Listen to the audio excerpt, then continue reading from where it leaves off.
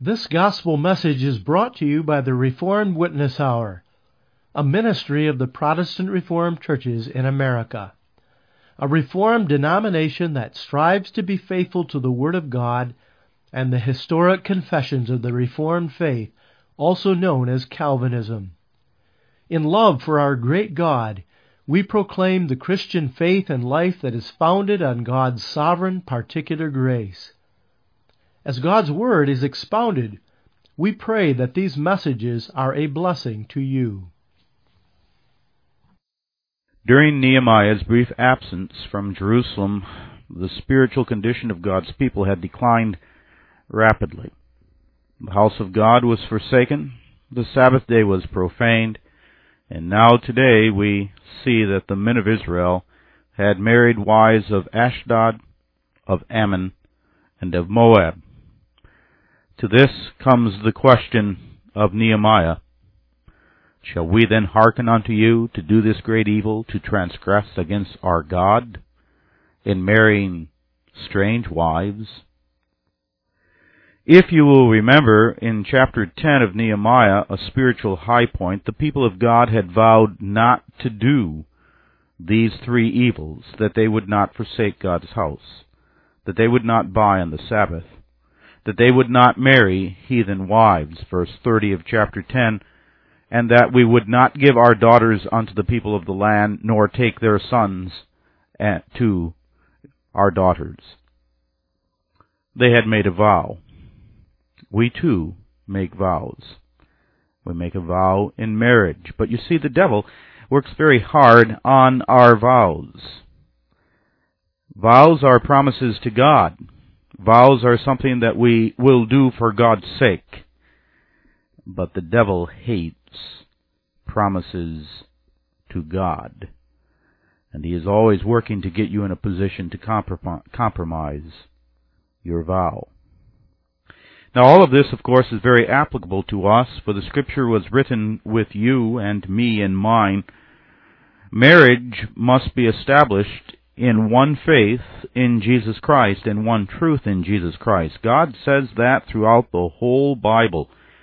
For instance, 1 Corinthians 7:39, that the widow is free to marry whom she will, only in the Lord. There's the qualification, in the Lord. And I do not know how to stress this strongly enough. Be faithful to God in your dating. Be faithful to God in your marrying. Ask this question: does he love God in truth? Does she? The crucial reason, of course, for marrying in the Lord will be shown to us in this passage in Nehemiah today. And the crucial reason is children. For the children of these mixed marriages of believer and unbeliever, compromised believer, believer in name, these types of marriages resulted in children who could not speak a spiritual language. We read, and their children spake half in the speech of Ashdod, and could not speak in the Jews' language. The children could not express spiritual language, spiritual things were foreign to them. We consider Nehemiah's question, shall we transgress in forming mixed marriages? Many of the young men in Judah in Nehemiah's day were ignoring that. They paid lip service to the need for spiritual unity in marriage and were marrying women of Ashdod, of Ammon, and of Moab. The availability of these heathen women was ready because the boundaries were gone and they were available to them.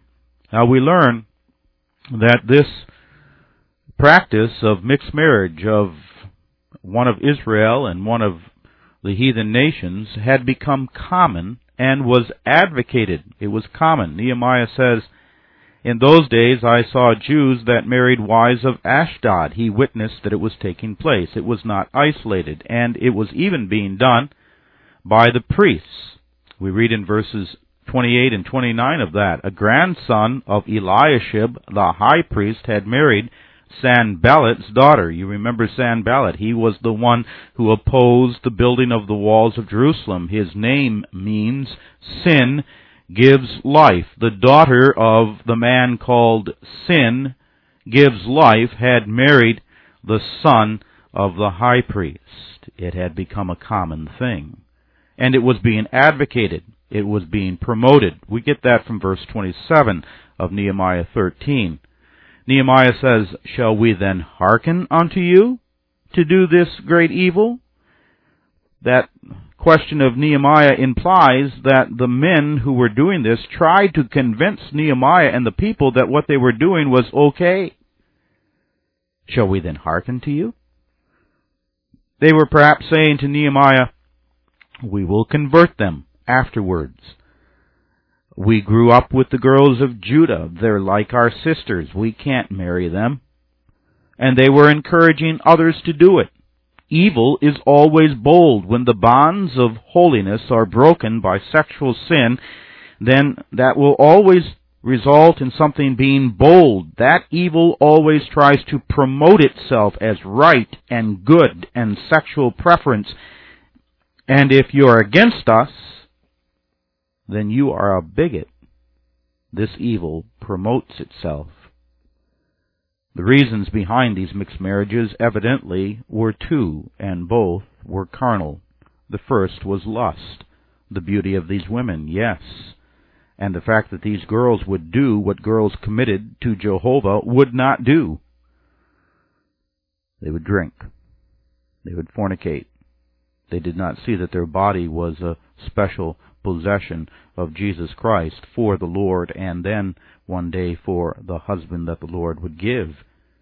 They did not say no. They did not see themselves as precious daughters of Jehovah. These unbelieving girls had only this life. They had not the standard of the love of God. They had no reason why they should not give themselves over to the pleasures of sin, because they did not know God, and so they let themselves be used by men. The second was greed, and that comes from the context of the whole chapter. And the impression is from this chapter that the sin of materialism was very strong among God's people, and the desire to have more of these things. The questions on the heart of young men and women in Judah when they got married was not, "Who do I need to help me live my life toward heaven as a pilgrim?" That was not the question, but the question more and more was this: how do we reach our dream home? How do we get what we want? How do we have the things of this life? How do we have nice new things that we want? It was out of lust and greed that these men were forming these marriages, but really that was not the reason. Those were the symptoms. Nehemiah puts his finger on it in verse 27 when he says, "Shall we then transgress against our God?" There's the point. This was a matter of commitment to God. The Christian's confession is, God is everything to me. He's my master and my Savior. He's the love of my soul. His fellowship to me is life. Therefore, I want to be joined to one who truly loves God and loves His truth, so that together we might grow up into the Lord Jesus Christ. But the men of Judah, in marrying unbelieving women, were saying, all of that is words. That's all it is to me. It's just a bunch of words. You can't take religion too far. We believe that God is a private matter that should not control life or affect who we marry. We believe that it's not really a principal thing. If we worship God in the form of Ashdod before Dagon, if we worship Him through Dagon, or if we worship Him through Moab's vanity called Chemosh, or the abomination of the Ammonites, I can go this way or that way. It's my heart that matters, right? And in reality, what mattered to their heart was her body and her money. Are you ready to get married? Is he ready to marry you? Should you marry him? Should you date him? Is he committed in covenant love to God? Have you convinced yourself of that? Or is that true? Is he ready to obey and serve God and follow God? Or does he want to have Jesus and have Jesus his way? You say, I'm ready to get married. I got a job. I can manage finances. I can fix a house. Very good. You say, we've salted away some cash. Good. But where is your heart toward God? Young girl, have you heard him pray? Have you? Young man, how deep is her faith? Where is her beauty? Marriage must have a spiritual unity. It must have one God, one faith, one hope in Jesus Christ. Nehemiah exposed the evil of marrying outside of faith by citing first a precept and then a precedent. The precept in verse 25. He cites the Old Testament law. We read, And I contended with them, and cursed them, and smote certain of them, and plucked off their hair, and made them swear by God, saying, Ye shall not give your daughters unto their sons. Nehemiah was quoting there from Deuteronomy chapter 7. And Nehemiah's anger and sternness is directed toward the fathers. He's reminding them of Moses' precepts. He was saying, do you have a concern for your son? Do you have a concern for your daughter's soul? Do you have a concern for their spiritual good? Don't you see that as a father you must counsel your sons and daughters for the needs of spiritual unity in their marriage? And then he quoted a precedent. And that precedent is in verse 26. He refers there to Solomon. And he says to them, Was there ever a king like Solomon, so wise, so acquainted with the workings of sin, so close to God's heart? He believed God. And yet, what happened to him? He threw away everything that he knew. He worshipped idols. He made himself base in the sight of God. How did that happen to him? He married many wicked wives. The unholy union, lust of the flesh, pornography, sexual sin slew the world's wisest man and brought his soul inches from hell and ruined his life and his accomplishments. Marriage is a place for sanctification, for holiness, for two to be brought into life's closest bond. Now, are you going to enter into that bond divided spiritually, serving two different gods? This comes to us with urgency. This comes to us with sobriety. Marry in the Lord. Marry in the Lord that you have a place to go with your problems. Marry in the Lord so that you are committed to one thing, to honor God in your marriage. Then you have one goal to strive for. Then you have fellowship with God. Then you're not living with cross purposes in your marriage. And then you may expect blessings each morning. Now, young people, you are most likely to marry someday. When you do, you must ask bluntly and pointedly, what will be the glue of this marriage? What is it that we have in common? Why do we want to get married? Be absolutely sure that the answer is God. One faith, one hope, one love of God in Scripture. The dreadful result, as I was mentioning a moment ago, of these mixed marriages was to be found in the children of that marriage. The children grew up not understanding the spiritual language of a child of God. We read in verse 27, And their children spake half in the speech of Ashdod, and could not speak in the Jewish language, but according to the language of each people. Now, language is more than just words. The problem was not simply that they could not speak Hebrew, as if Hebrew was more holy than English or Spanish or Dutch. One's language here refers to the expression of their heart, what they hold dear, how they talk. That's the point. There's a language of the world, and it soon becomes plain as you listen to the language of the world and to those who are of the world that from that language you discover that this present life, this world of sin, is all that they have. And then there's the language of God's church and God's people in Jesus Christ, and when you listen to them, it becomes very plain that they have a hope in Jesus and that their heart is set upon another world, a world that is ahead. But the children could not speak that spiritual language. They didn't understand it. They could only understand the language of the world. That's all that they could understand. That's the meaning here. They could not speak in spiritual language. They could speak only in the language of the world. The mother in the home spoke the language of this world. And without exception, the children followed her. And then Dad came home, and he was a poor example. But he tried to talk of the things of God, of spiritual life, but his kids could not understand.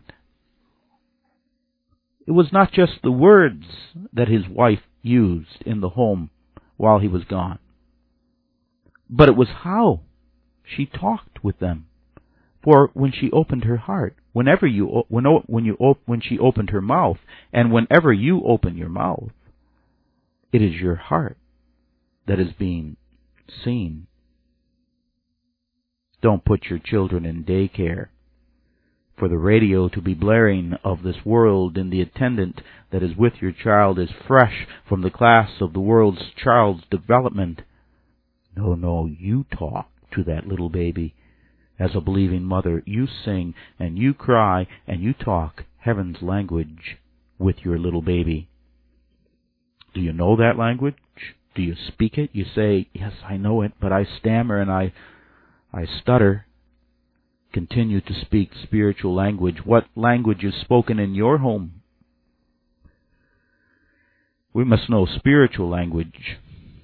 We must learn the words of spiritual language. We must learn the words of Scripture. We must fill ourselves with the Holy Scripture. We must be conversant in spiritual language. It must not just be the minister on the pulpit. Do your children know the language of the Reformed and biblical faith? Are they conversant in spiritual talk? What language is spoken in your home? What tongue do you speak when disappointments and troubles come, when setbacks and trials arise? What language do you speak when other people's names are mentioned? What language do you use concerning sexual matters? Is it all the language of the world? Is it all the sayings and the cliches of TV? Is it all the words of songs from this world? Is that all that we know? Do we address spiritual matters or sexual matters always from a obscene, corrupt, joking language? Do we know how to talk spiritually? Are we fluent in the language of sports? Are we knowledgeable in the language of beer and the brands of beer and cars and computers? What about the language of God's people? Are you ashamed of it? Are you ashamed of speaking spiritually as you stand before the world in your office? Are you ashamed? You know, sometimes people who come from a different country and cannot speak the language are somewhat ashamed to speak, because the moment they speak, it's evident that they're not natives, and they're not at ease in that new language. Are you ashamed of heavenly language, spiritual language, talking about Jesus Christ? This comes from the home. No, this comes from the marriage. This is why you must marry in the Lord, because you must speak one spiritual language. It is not the vivaciousness of the girl. It is not her smile. But it is whether she loves the Lord and knows and understands the speech of her God in her soul. What language will you have spoken in your home? Will it be the language of those who treasure heaven? Will it be the language of those who see that this life is temporary, that the only real peace and satisfaction is to be found in Jesus Christ? Or will it be the language of those who see that this world is just a big playground Or will it be the language of one who sees that this world is a battleground, spiritual battleground for the child of God? Will you have family devotions? Will you pray together? Will you be able to talk together about the Scriptures? Will you be able to teach your children the Scriptures? What language is going to be spoken in your home? When you marry, can you speak the same language? Imagine marrying someone who cannot speak the same human language as you.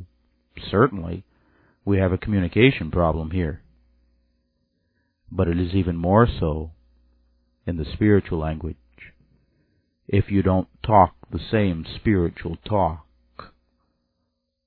you cannot communicate. You are of two different worlds,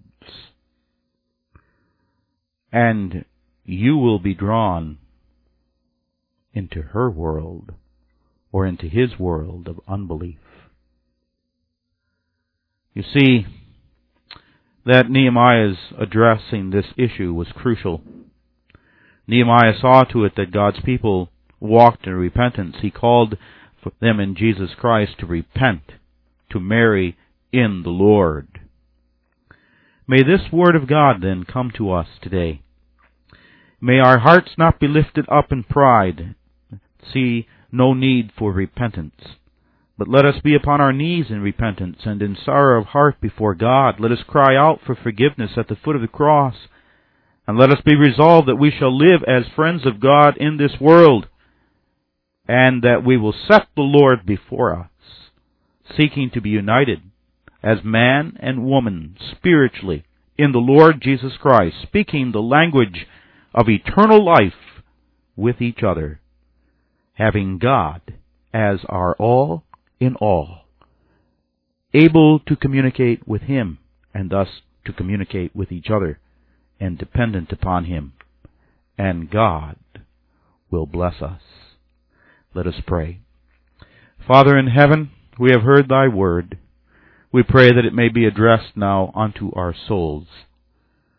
We know, Lord, that the temptations of our flesh are great, but we pray that we may be held by Thy mighty grace, and that we may do all things out of love for Thee. Establish our marriages in the love of God, and give us more and more to communicate in the language that He taught us. In Jesus' name, amen. The gospel message you have just heard was sponsored by the Protestant Reformed Churches through its radio program, The Reformed Witness Hour. We hope that you have been edified and encouraged by this message. If you would like more information about the Reformed faith or the Protestant Reformed Churches, feel free to visit our website at reformedwitnesshour.org or email us at mail@reformedwitnesshour.org.